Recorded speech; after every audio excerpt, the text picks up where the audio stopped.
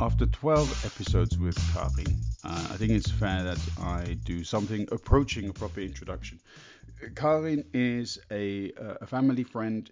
She is a person for whom I have the utmost respect. She is a specialist in literature and translation. She studied these things. She studied also Germanistics. She has worked in a professional and academic capacity for more than 50 years, and I'm underestimating that amount of time. She has made contributions to literature, translation, specifically between German and English.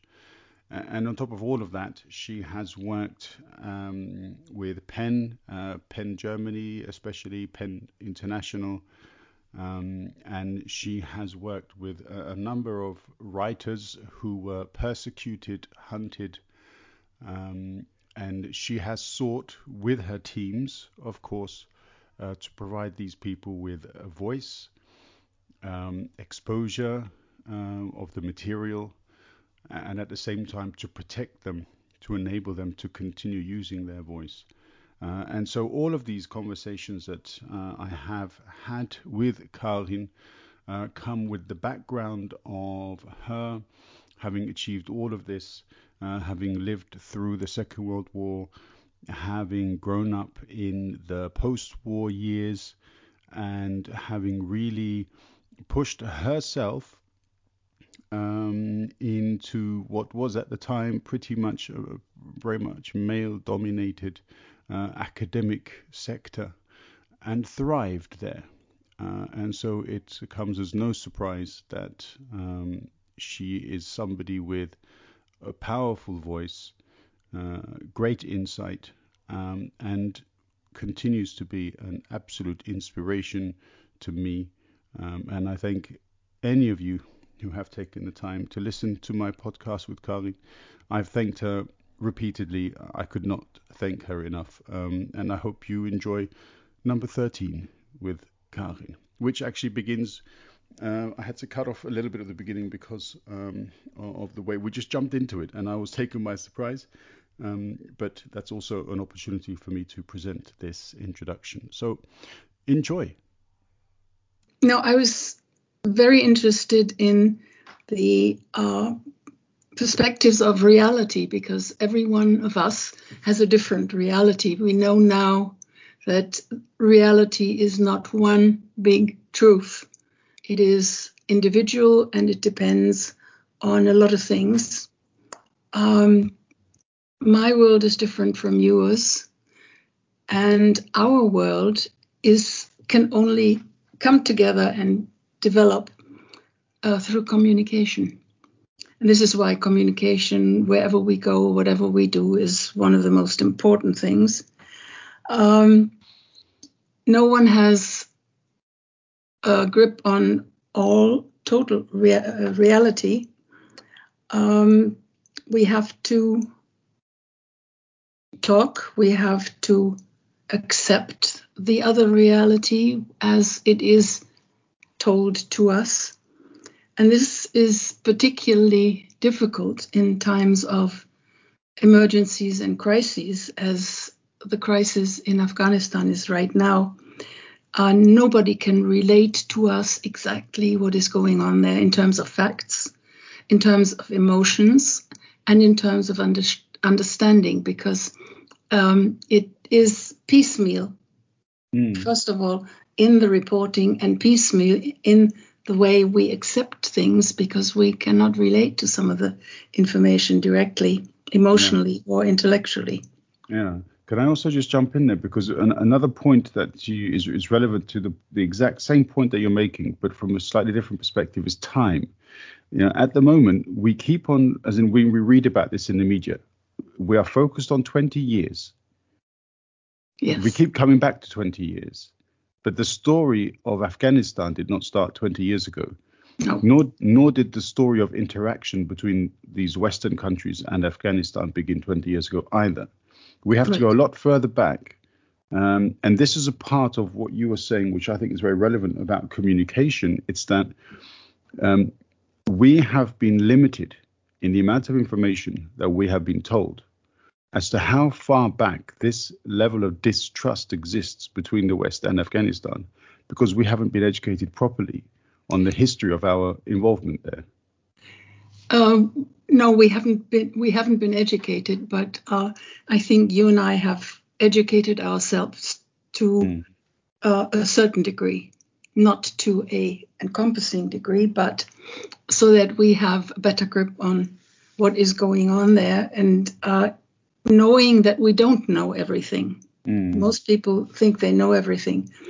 I think our reality or communication of reality depends on our pre-knowledge of the situation in Afghanistan. Let's stay with Afghanistan for the moment, which differs.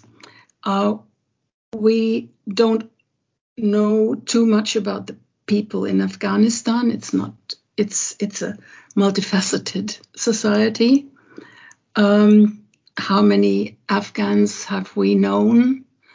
A handful, 10, 15, if any.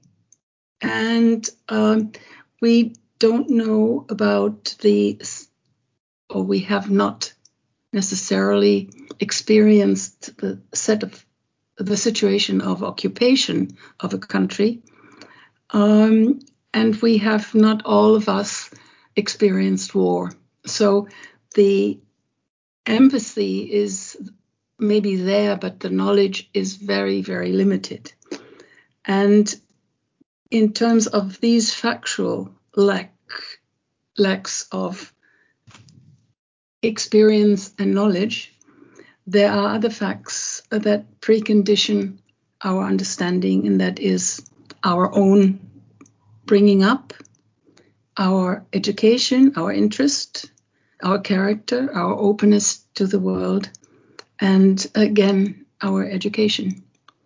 And this is a very, very different idea in total of knowing what reality is. We all don't know. We know of the little bit of pieces of reality that we can discover or research or question or relate to or not relate to. So it's a very, very tricky situation. Yeah, and also, I mean, one of the important words that you mentioned there is perhaps a word which many people, having listened to those sentences, wouldn't really recall with any sort of great importance, but that's multifaceted. You know, Yes. We tend to simplify things, and this is something I was reflecting on in my preparation earlier. We tend to simplify things because mathematics teaches us that there is a need to simplify. And indeed, in communication, we're also told, don't overcomplicate the message, make it easy to understand. Yeah. However, the world itself doesn't operate along human design. No. Things happen that we cannot simplify. We cannot put it into a simple coded structure for everybody to understand. And one of those elements is the fact, exactly as you said, multifaceted. But even if you pick up one of those multifaceted elements, it itself is also multifaceted. So, I mean, for example, we talk subjectively about the Taliban, and we consider the Taliban to be one participant within the process, but it's not a single entity either. No. So, I mean, this is a part of what you mean when you say multifaceted. The truth is, our limit to completely understand when you say multifaceted, exactly how far that extends. To everything and through the ages. It's nothing that we can learn to bring all of it together and come to one picture of reality for one person, let alone for several people or for the whole world. I was looking at the pictures from Afghanistan, and I had a second film in my head, and those were the pictures of the Yugoslavian war, when I was sitting in front of a screen and listening, hearing the bombs, in a way trembling, because I had been through something similar, but that was past. This was present. I could not participate in the present. I could empathize with the present because I'd known similar feelings, but I was sheltered through the screen, through the television or screen or the glass.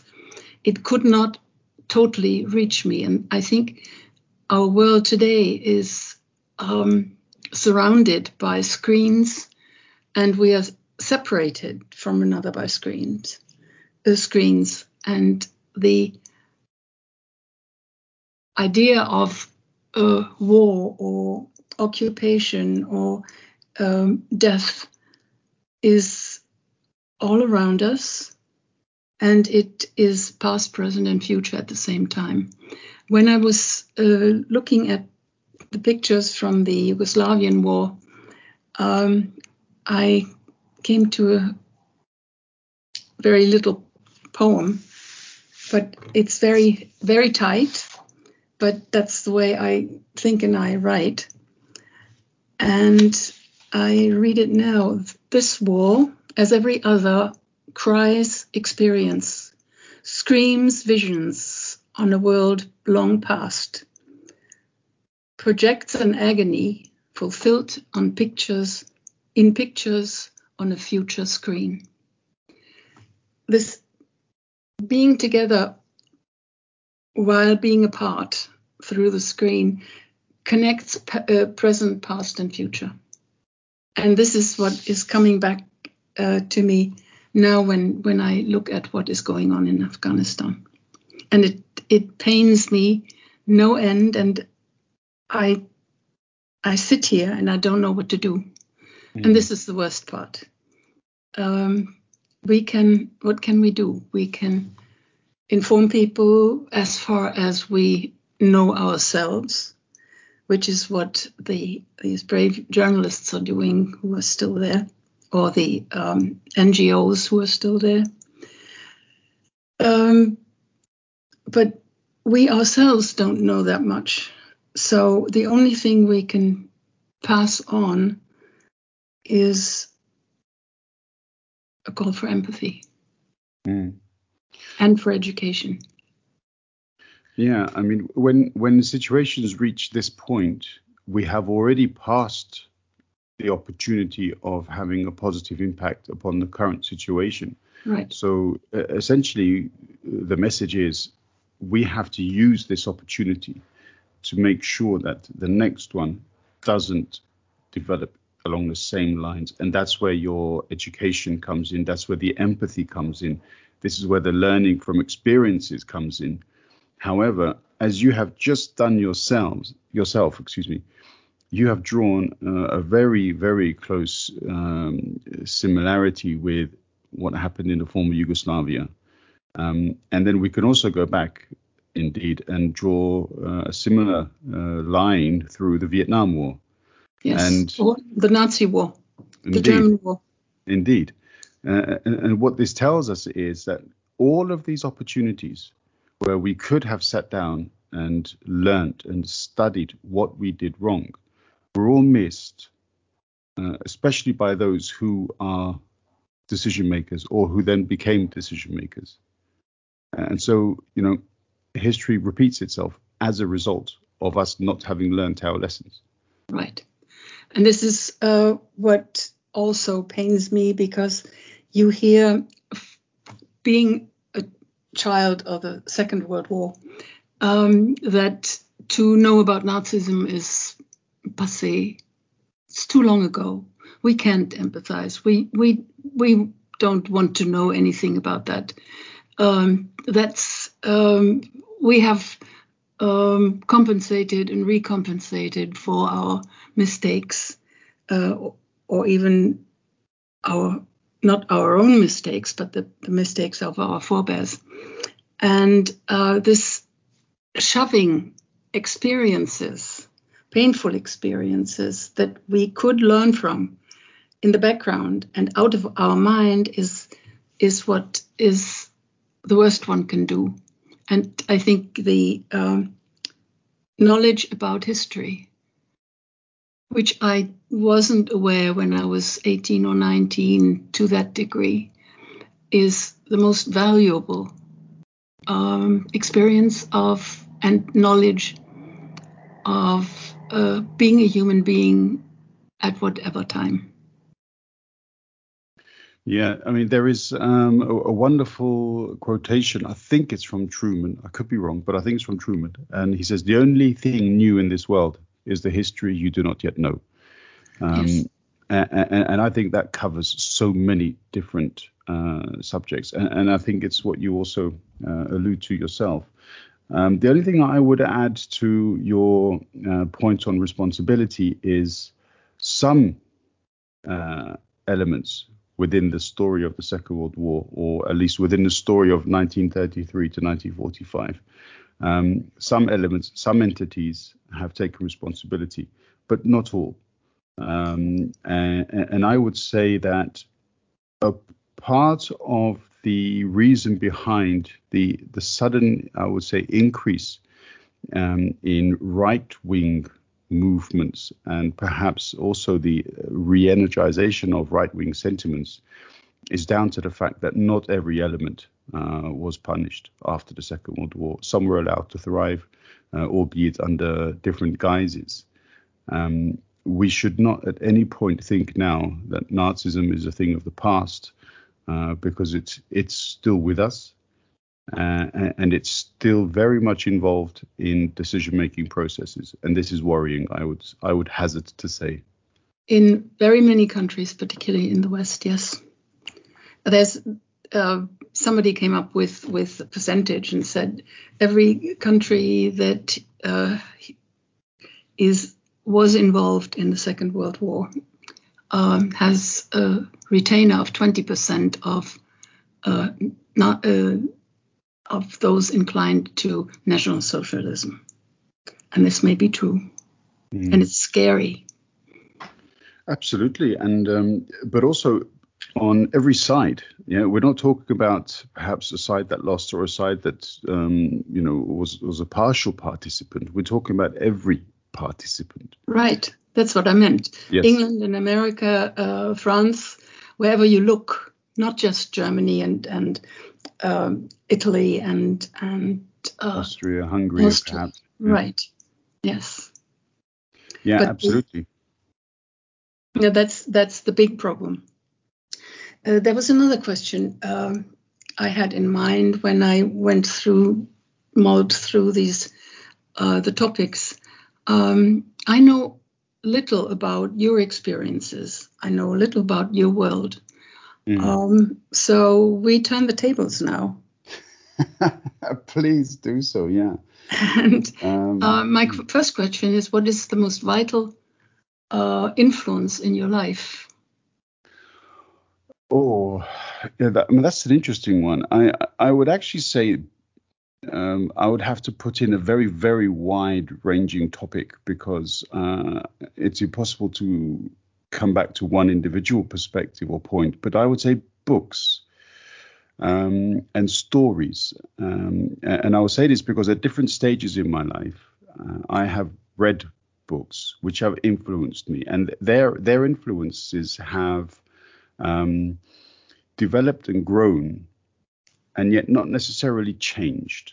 And I'll give you one example. Is when I was about I think 12 or 13 years old, my dad put an Armenian story into my hands. It was over 4 books, and it was called Zartonk, which in Armenian means the awakening. Mm-hmm. And this is a story penned by a person whose writing name was Malchas, who lived during the First World War and and throughout the period of genocide. And he wrote this wonderful story of romance and revolution, the growth and birth of identity within a nation which had been persecuted by the Ottoman Empire for centuries. And this awakened within me not only a greater awareness of the history which was a part of my identity, but also of social movement, the need for people to come together, the need for cooperation, the need for understanding, empathy, faith, belief, but also so many different factors. For example, political structures, centralization or decentralization, socialism or liberalism and capitalism. A lot of these are sort of ideas and ideologies which really were focused at the turn of the century. I mean, I do believe, for example, in Vienna, there were many cafes where lots and lots of individuals would, philosophers and these intelligent people would meet together to debate the growing political ideologies of the time. And even before this, and so reading about these different chapters, these different time periods, it really took my mind into the black and white world that I had always seen these times to be, and I realized actually they are far more colorful than I had initially imagined them to be. Yes. Very true. I think I can totally agree with you, because my first really factual information came from books, and I was an avid reader. The typical light under the bed cover until 5 o'clock in the morning when I was 8 or 9 or 10 or 15, 16, whatever. I read everything. And the strange thing is, you can get a lot of things out of bad books as well as out of good books. As a young kid, you read what you think is interesting or what you can put your hands on, and you get a lot of information from not necessarily good books or well-written books, or books written by non-rightist people. Mm-hmm. If that's what you have in your house, we didn't. So I was lucky. I was lucky in many respects. I read what was there, what my mother and her sisters were exchanging books from the library. And if I could sneak one or two under my bed cover, I would read one during the night to put it back where it was supposed to be the next morning. And many of these books really stayed with me, not in terms of the characters or the exact plot, but what they said to me then in terms of what life could be, what life should be, what a human being should be, and what a human being should not be. And that's an asset that is expendable into all directions. Mm. So I've stayed with reading to the point where right now I have to stop reading as much as I'm reading right now, because it's overwhelming to read too much. But at the same time, it's still my lifeline. Mm.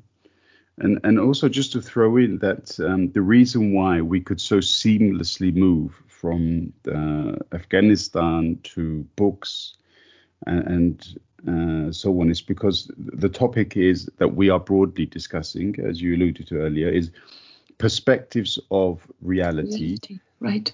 But also what you also wanted to throw in, I believe, by turning the tables, is because you have this very nice sort of subheading: my world, your world, our world through communication.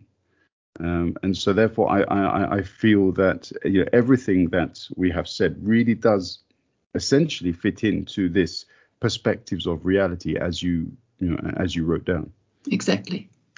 Now, this, I'm not just because of the topic, but I was very curious of also your most impressive, or the experience that impressed you most in your life. Yeah, again, because I haven't had the chance perhaps to think about it in any particular detail. What I've recognized is the movement of emotion. I always, for example, remember my dad as being an extremely tough guy. He grew up on the streets of Beirut, where everybody was basically armed, all of his friends too, but he was the one guy who refused to carry a weapon, for example. So I really always kind of had him as a tough guy as I was growing up, and he was a tough disciplinarian as well. And I do remember watching a movie, well, I think it was on a Sunday morning, and he was crying his eyes out. That was going to be my next story about my father. Not a one-upmanship, but a parallel. Yeah. Because my father also was relatively strict. Not always, but disciplinarian, yes. Hard toward the outside. People were afraid of him. We weren't, because we had seen the other side, which was the kindness, the vulnerability of my father. And my example was the same situation. We went to a movie, and I must have been about 14. And we saw the original German version of The Parent Trap by Erich Kästner, Das doppelte Lottchen. Wonderful little film. And of course, at the end, you kind of choke even as a 14-year-old. And I saw my father was shaking his head. He wasn't shaking his head because he didn't like it, but he wanted to get the tears out of his eyes. So you see the parallel. Absolutely. And also when I mentioned the Armenian book before, Zartong, a part of it is also down to this, because when my dad used to read, because he must have read this same story, I don't know how many times, but when he used to read in a session. So all 4 books had to be read one after the other. So he would come home from work, place himself on the sofa, as was his wont and still is. And would thereafter be incommunicado, because he would not be interrupted for anything less important than dinner. And what also was impressed and remains impressed within my mind is how I used to watch him reading this book and turning the pages with one hand, and with the other hand wiping his eyes of the tears that dropped onto his cheeks. And so therefore it was, I was always intrigued as a child. What was it in this story that made my dad cry? And I eventually found out, because I shared similar experiences. I remember reading this book on the train, for example, in London, and crying quite openly on the train. Or I also used to read it while walking to school, and a couple of times I almost walked into the street because I had this book in my hands while walking, which I would never advise that. So if anybody's listening to this, please don't do it.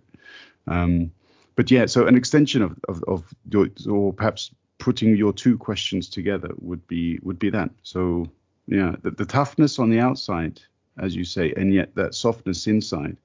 Yes. And I think that's also been an education for me, because I don't want to have that toughness outside, at least not anymore. I don't want to have a shell which hides the empathy, the affection, the warmth that I may have inside. Why don't I simply just show that warmth? Yes. There's no need to hide it, is there? Mm-hmm. The thing about my father was I know he loved us, and he made things possible for us that weren't possible for other people within their family. But the eye opener was when he broke all of his defenses down with his grandchildren. And I see that in my brother, in as well, who never was a hard person, but he had some mannerisms of my father. The way he is living with his 5 grandchildren is wonderful. And the contact and the maybe not the communication, but the being together and doing things together. None of them is a big talker about feelings or actions and so on. They're all more or less introverted. But you see it when you see them together. The bond is there, and it will never break.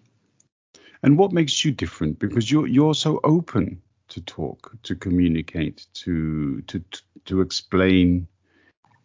There is a difference there, isn't there? Because not every person wants to tell their story or wants to share their views or their experiences, good or bad. Of course, I've not talked about everything that I could have talked about, and kept a lot of private things private. But I learned when I first left the family nest and went when I was 12 to a summer camp where I had to pick up responsibility, and I learned to communicate with kids, with those who were responsible for our well-being and our education during those 5 weeks, because it was so different from home. I could always talk with my mother about anything, but the rest of the family was giving me guidance, so that I thought, I better not talk about all the things that are going on in my mind. So this first experience at the age of 12, and then the age of 15, 16, the 4 months at a British school was the same eye-opener, the same opening up of myself. When I got the report card from Newcastle, it said something like, she's very sociable. I didn't know what that was until I checked it and got some information. And that was the proudest I was. I didn't care about the good grades or whatever, but I was sociable. So I wore that as a crown. And that crown got me a scholarship to the United States Rice University, because I was bored in just doing translation at Heidelberg. So I asked my law professor, isn't there a chance of getting someplace? And he said, we have a student at Rice University in Houston, Texas. Rice University just changed from Rice Institute. It was a very, very highly acclaimed engineering school, but now they also want to go into the humanities, and they have a fantastic program. Why don't you apply? It was the only application I sent out. And I got the scholarship from the Women's College for half of all costs for room and board.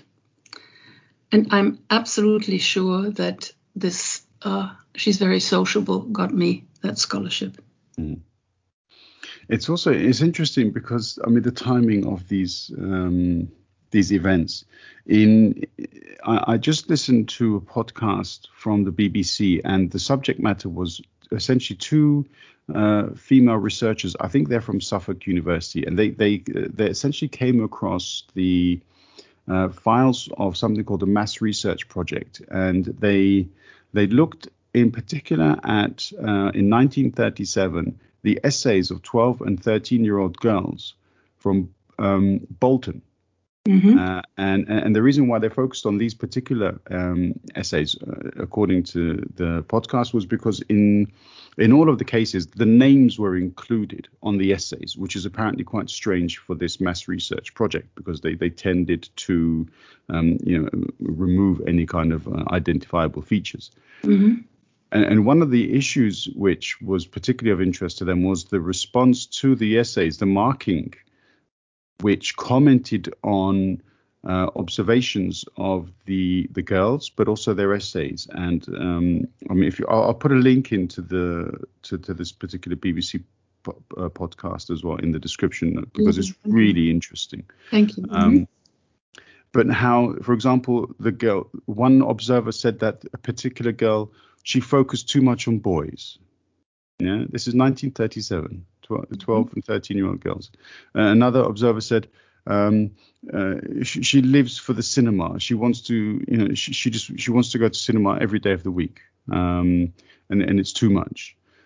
These kinds of observations were made of these 12 and 13-year-old girls.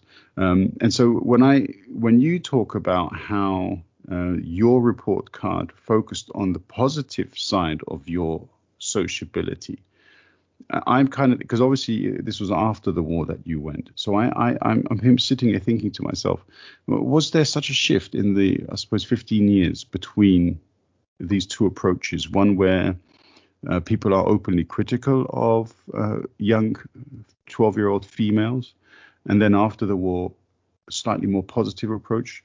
Is it purely subjective? Were you just simply lucky? Or on the other hand, which is extremely possible, you just had such a positive effect on the people around you, and they had to say how wonderful this girl is.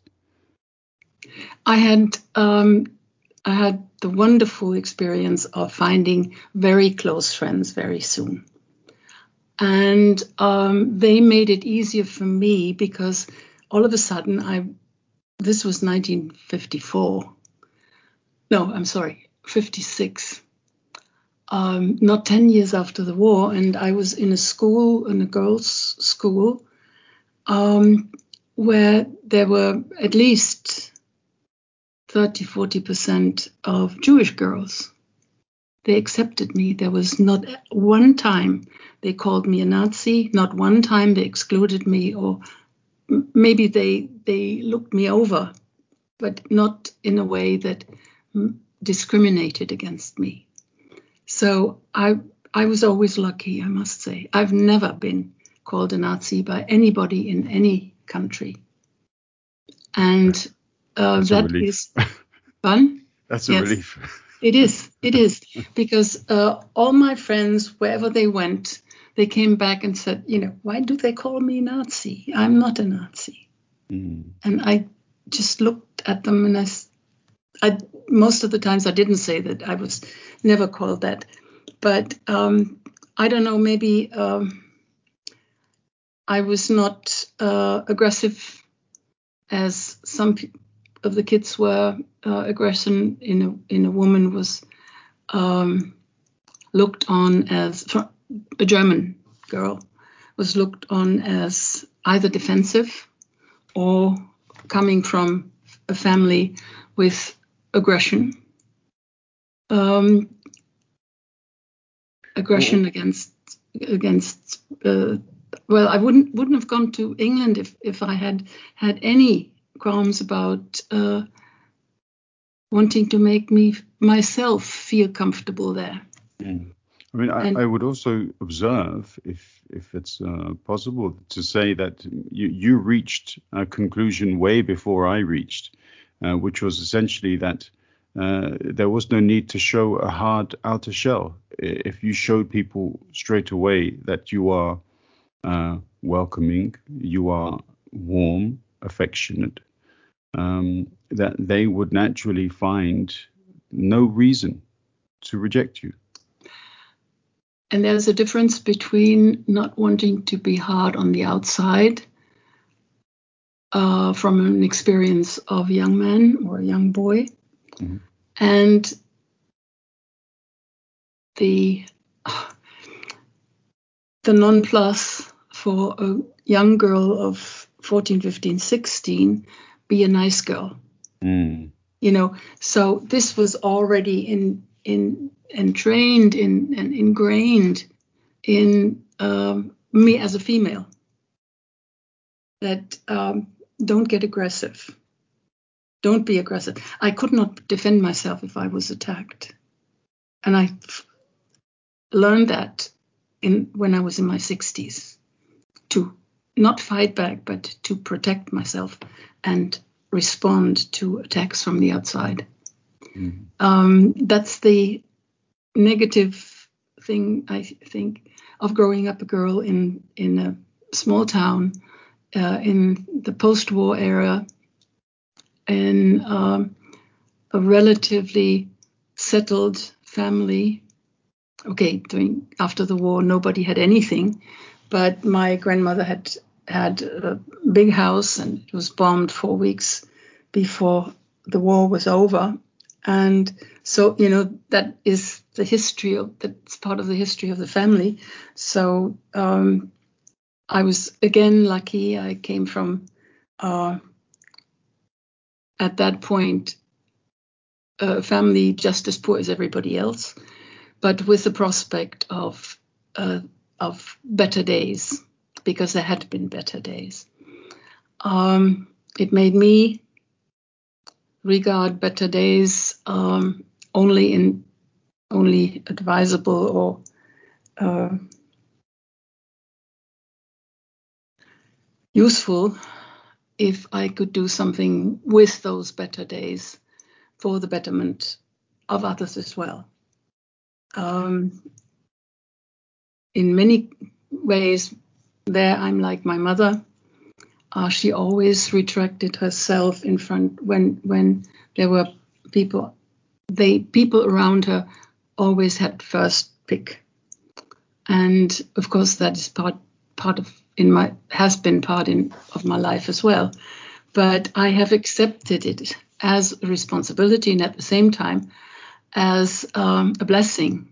I could be starting from America, starting from my mother and from my husband, my first husband. I could be the one I felt I was. I could give things away. In the rest of the family, my grandmother and grandfather, they didn't like to give things away except to people in the family. And I don't have that limited a world. And this is what probably made me open. Yeah, I mean, it's also interesting because you make some fascinating comments about the difference between a young boy growing up and the thoughts that a young boy such as I would have had, and the differences that you had as a young girl growing up. So, this, not having a hard shell, but, don't, be a nice girl, but, there are certain limits to the niceness that you can exhibit. Well, in German, there's ein braves Mädchen aus gutem Haus. Yes, indeed. Yeah. That's what I was trained to be. And of course, I rebelled against it. That's why I always wanted to get out. And this is why that year at Rice University in America, where I was me, I was Karen. I was not, my maiden name was Pongs, that Pongs girl. I wasn't part of a clan. I was me, and I was accepted as me, and I was doing well in terms of academic output as me. And that made me free and made me start to think, okay, you can contribute.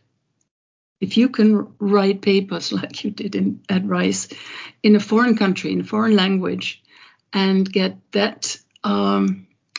those marks or those compliments, you can contribute if you stay that way, open and analytical, and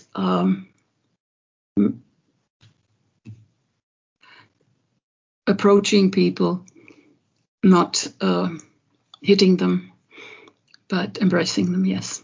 Mm. And I mean, in your opinion, how much has the world changed today? Because I mean, far too often, unfortunately, we do read articles about abuse aimed at women and girls, whether that's at school, at home, in the workplace, online. This is an issue which just doesn't seem to go away for some reason. No. How much do you think it's changed? Do you think it's actually got better, or has it got worse since the days that you were a child? I think the post-war period was a special time. Everybody tried to pull themselves together and get going. So, of course, there was crime against women. There was negative influences on women, on young girls.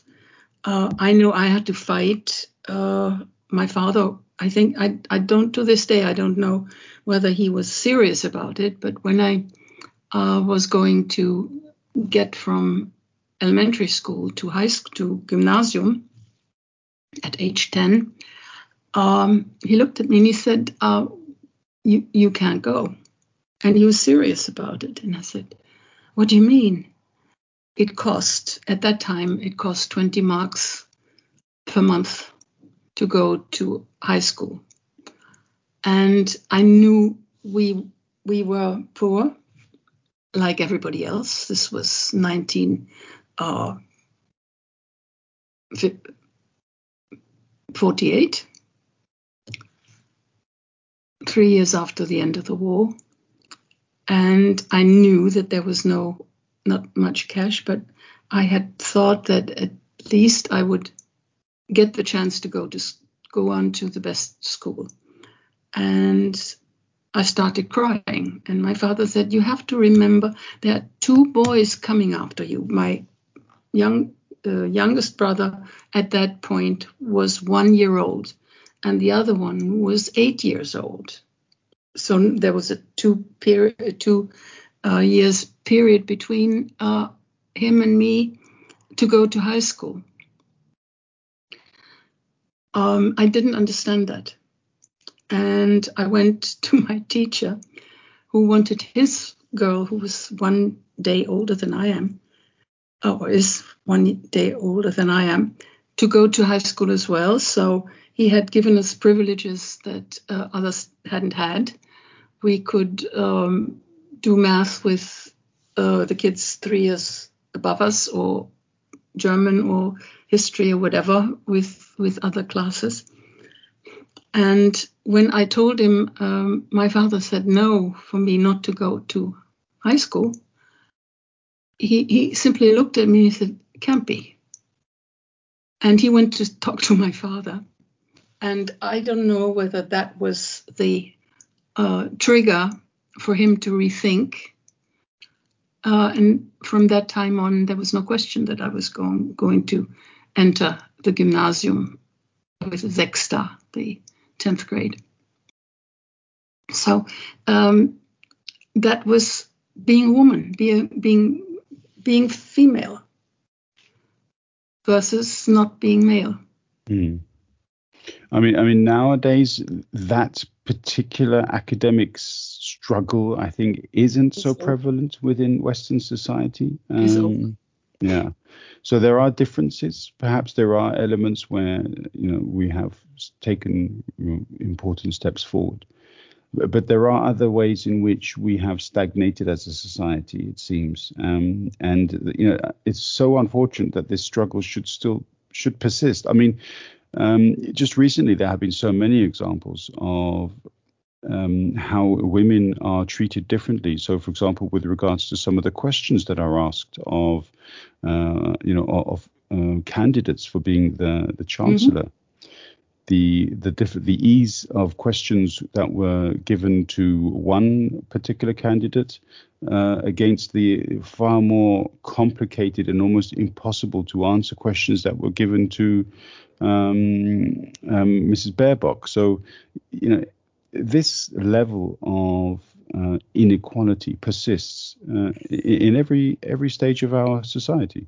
Right, and I have no answer, but I have a feeling that because women have gotten stronger and they have more possibilities and they have a surer place in society, that there is a backlash. The male element is afraid and resents the fact that women are at least as strong as they. And I think, particularly in politics, the female element is very strong in some parties. In some parties, it has exceptional women, but very few. And when you look at international conferences, in many cases, it's mostly men. And they huddle together and they defend their position, of course. Yeah. In a way, I understand it. It makes me furious. Yeah, I mean, understanding something, being able to make observations as to the reason behind it, you're absolutely right, does not mean that you agree with it. And so, when we say humans are naturally conservative, there's a reason why we say that humans are naturally conservative. Yes. So they don't like change. That's because the powers that be don't want to change. They don't want to give up these seats. But then we have Goethe, who says, das einzig Beständige ist der Wechsel. The only consistent element is change. Yeah. And at my time of life right now, I had been so busy and so active until I was 71. It hit me much later to see how much the world had changed, how much people had changed, how much my world had changed, how many people I had to let go because they died. To say, you can't say goodbye to everybody, not even emotionally. It just is overwhelming at my phase in life how many people around me are dying. That's change. That's change, and have to accept it. And have to accept the changes in me. Yeah, I mean, sobering thoughts, Karin. As you say, and rightfully so, the older you get, it's not really a race, is it? But you tend to outrace others, and unfortunately, many of these are people who you've had affection for. Yes, you in your life, when you do things like you do, or things like I did, you touch upon many, many, many lives in one way or another. Intimately or non-intimately, from a distance, from a half distance, from working together, from communicating about work together. For instance, people I wrote reviews for their books for, they're gone. So my world is getting, my world, my traditional world, is getting very small. So it shrinks. And if I am not careful, I shrink, or I let my world shrink and include less people and less events. And I don't mean entertainment events, but let the world pass by me. And this is why I still read so much. And this is why I still watch television or do whatever brings me news of what is going on, because I'm still part of it. Yeah, and also why you still talk to me, because just as just as a side point, in other ways your world is growing. In that I had a look at the map today of the areas where this podcast is downloaded, and there are parts of the world that I have no understanding as to who would have followed us along this journey. I mean, there are Japan, China, Russia, different parts of India, Pakistan. It's wonderful to see. Obviously, lots of places around the US, the UK, in Europe is quite a concentration of downloads. But that's amazing, because I never asked you to whom am I speaking beyond you. Yeah, I have no idea, Karin, but there are many, many cultures that are listening to some of the episodes that we have produced, at least, and that's a wonderful thought. I hope only that they they enjoy listening to some of our musings. At least I know that I have thoroughly enjoyed all of your thoughts as you've expressed it. Enjoyed, and I am enjoying talking to you, because you are alive, I'm alive. We communicate. Our two worlds have a lot of interconnected roots, which is very, very nice. And it goes beyond those who we are close to, or in terms of your family, my friends. But in terms of ideas, in terms of concerns, in terms of emotions and fury. Absolutely. I think we're furious about the same things. Very, very similar. Yeah. And it's very nice to know you're not alone. No, absolutely not. And I think, as we discussed, today will be a slightly shorter episode than normal. Yes. But next time we'll try to extend it as much as we can. But that's a wonderful thought to conclude on. And I can only repeat the thought. You are not alone. We are not alone. Nobody is alone. No person is an island. We can still laugh together. Absolutely. Absolutely. And I'm looking forward to coming to Cologne and laughing in your company as well. So wonderful. I'm hopeful this will happen too. Wonderful. Thank you. Karin, thank you very much. Thank you again for your time, your wonderful ideas. I look forward to the next idea for the next podcast that we do, because in many ways they are such topics which are just purely natural. They are organic. They grow and they breathe. It's wonderful. So thank you again for this suggestion for today too. All the best, and talk to you later.